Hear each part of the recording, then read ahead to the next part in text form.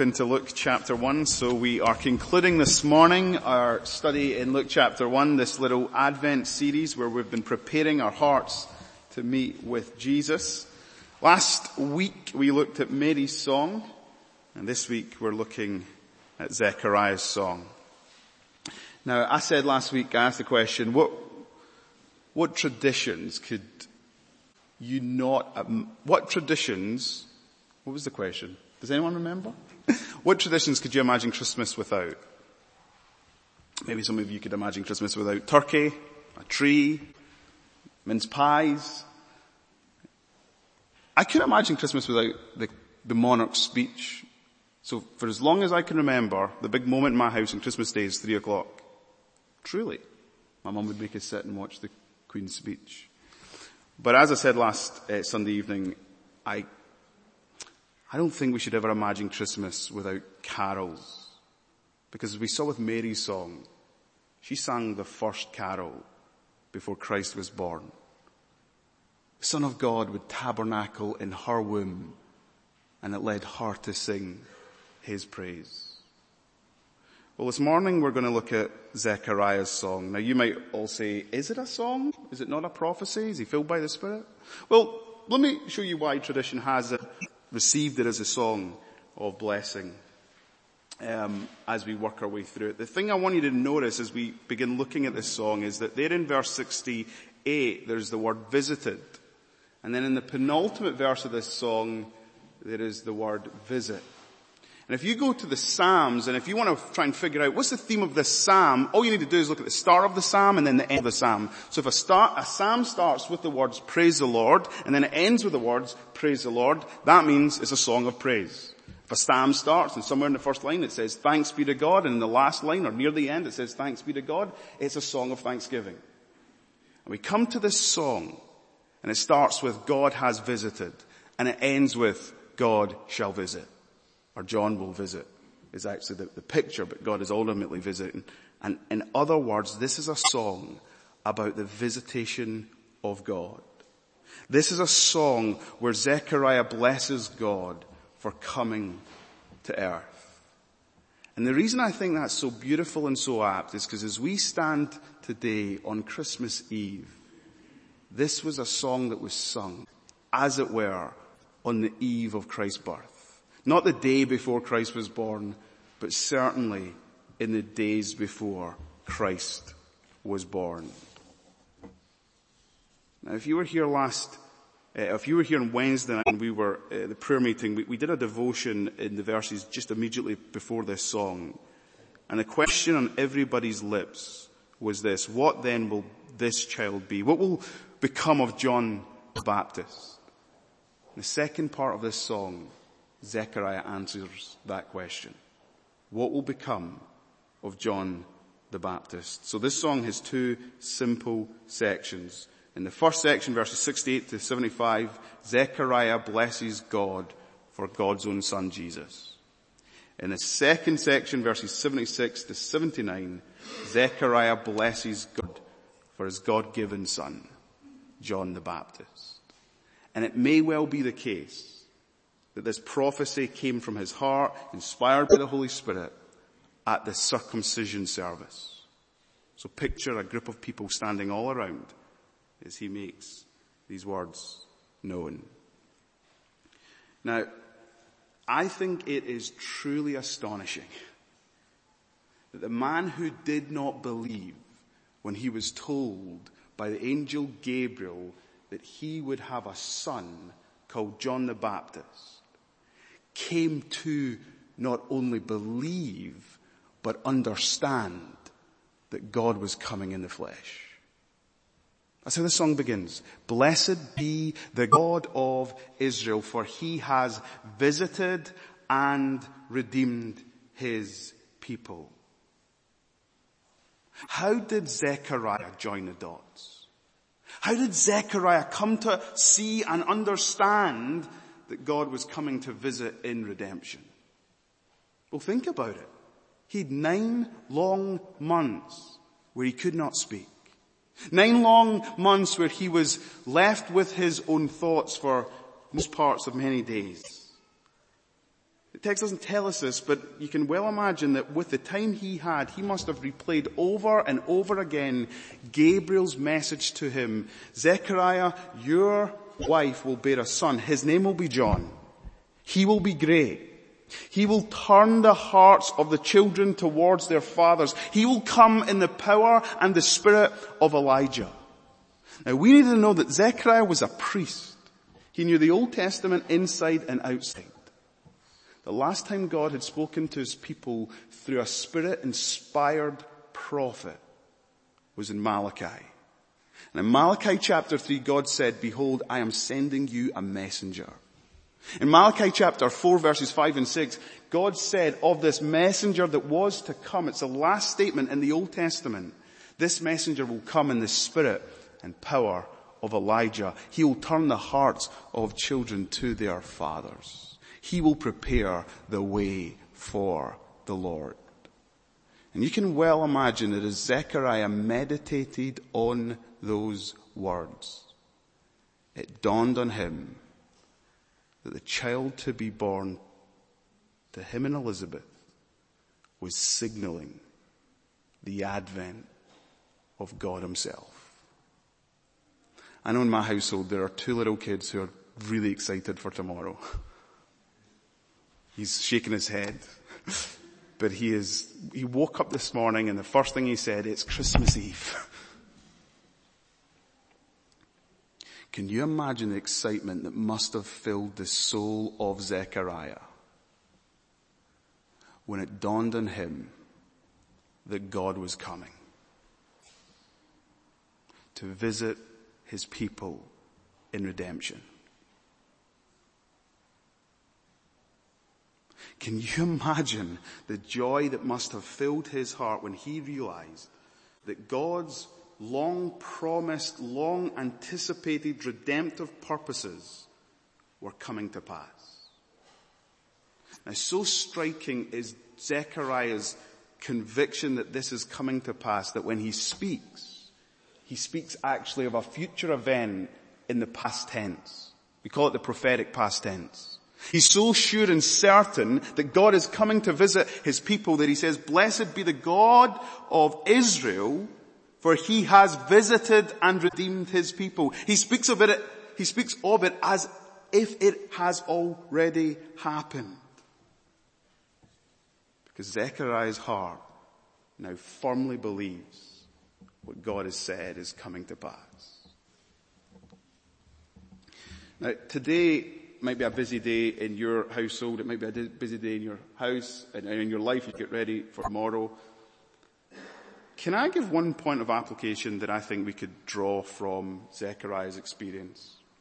Do you know what would do your soul a whole lot of good if you're going to celebrate tomorrow? Not just the food and the fun and the presents, but if you're going to celebrate the Savior who came.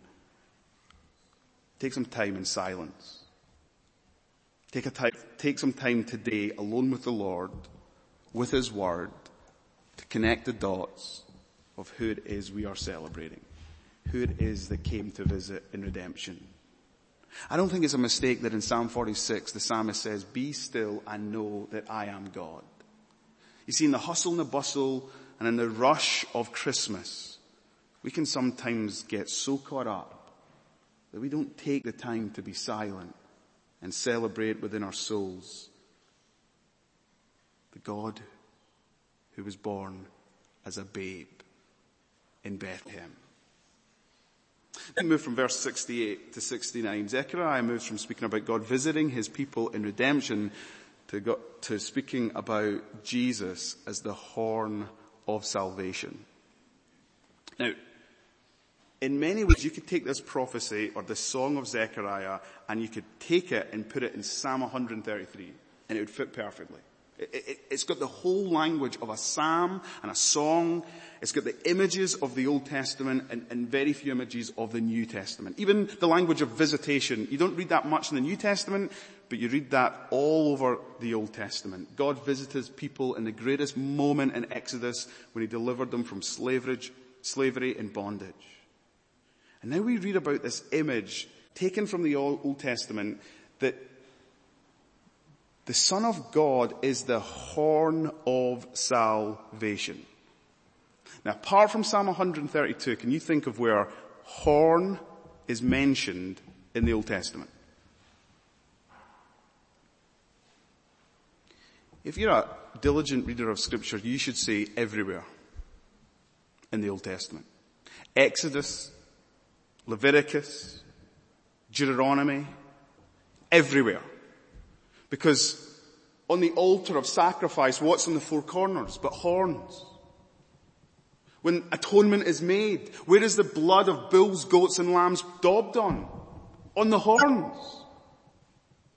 So this image of horn, first of all, it's all throughout the Pentateuch, because there, in the place of atonement, are the horns of sacrifice. But do you remember where else the word horn appears?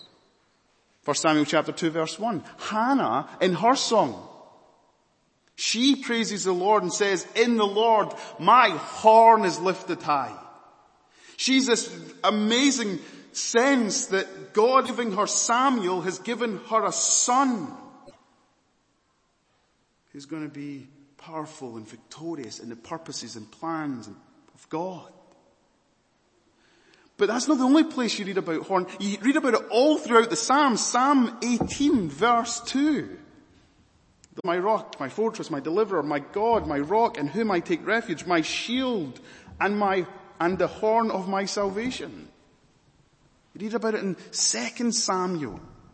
David speaking with regards to Saul, that God will defend him and God will defeat his enemies. Now I'm saying all of this because you need to know that this image that Zechariah appropriates is because he's made the connection of who Jesus is. He's the one who's come to shed his blood so that forgiveness will be possible for his people. Jesus is the one who should be lifted high because he's the victorious conquering king. He's the strength and might and arm of God. Jesus is the one in whom God's people can take their refuge because he's the stronghold of his people's lives. Zechariah's meditation in those 9 months of silence must have been something quite remarkable, because he realizes that the son who was to be born to Mary was the one who was prophesied and foreshadowed all throughout the Old Testament. So he blesses God that he's visiting his people in redemption. He blesses God as the horn of salvation. And now Zechariah what he does next is he blesses God for keeping his promises. This is like Psalm 132. Look at verses 70 through 73. He says, this is what God had promised the people. He spoke by the mouth of his holy prophets from old, that we should be saved from our enemies and from the hand of all who hate us, to show the mercy promised to our fathers and to remember his holy covenant, the oath that he swore to our father Abraham. One of the things that Zechariah makes the connection is that God, in giving his son Jesus, was keeping all the promises he'd made to his prophets, to our fathers, and the oath that he'd made to Abraham. You know what really captured the affections and the attention of Zechariah was God as a promise-making and promise-keeping God. All the hopes of all the years were met in Jesus and in his coming. And Zechariah rejoiced in that. Now, one thing I didn't point out is that when you look at Mary's song and then you look at Zechariah's song, they're both in the same chapter. There's many similarities. Both of them appropriate the language of the Old Testament and use imageries of the Old Testament. But there's many differences between these two songs. Mary starts praising Jesus and then leads to praising the things in the nation. Zechariah's song starts in the reverse order, praises God's son for the nations and then focuses on his own son, John the Baptist. And there's one glaring difference. And it's this line in verse 74. that we being delivered from the hand of our enemies might serve the Lord without fear. Now that's a glaring line, because in verse 50 of Mary's song, we read, his mercy is for those who fear him. Zechariah says we're to serve the Lord without fear. Mary says we're to fear the Lord. So which one is it? Can both of these statements be true? Of course the answer is yes. You see, we know that the fear of the Lord is the beginning of wisdom. The fear of the Lord is the beginning of knowledge. We know that the call of the psalmist is to unite our hearts to fear the Lord, which means to hold God in awe and reverence. And Mary, knowing that God was being born to her, feared the Lord. She held him in awe and reverence. But Zechariah understands the other side of it.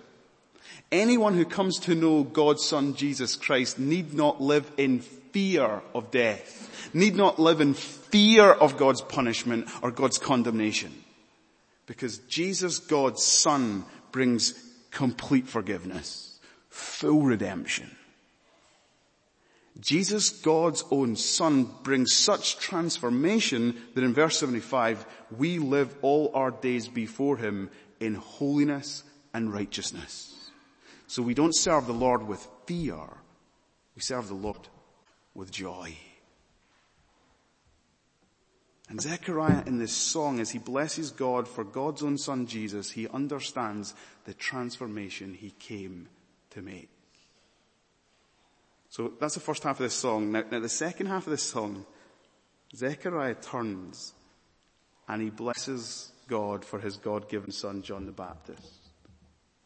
And there's something about the wording in this verse 76 that you get the feeling that maybe in this service where John the Baptist had just been circumcised and given his name John, that Zechariah took him up and in front of the congregation, he the priest said, and you, child, will be called prophet of the Most High. And then in front of all the people who were asking the question, what shall become of this child? Zechariah says, you want to know? Here goes. You will go before the Lord to prepare his ways, to give knowledge of salvation to his people in the forgiveness of sins. This is fascinating. All the focus is actually not on John the Baptist, but it's on his ministry to prepare the way for the Lord. And John the Baptist's ministry will be to proclaim that Jesus comes to bring the forgiveness of sins for his people.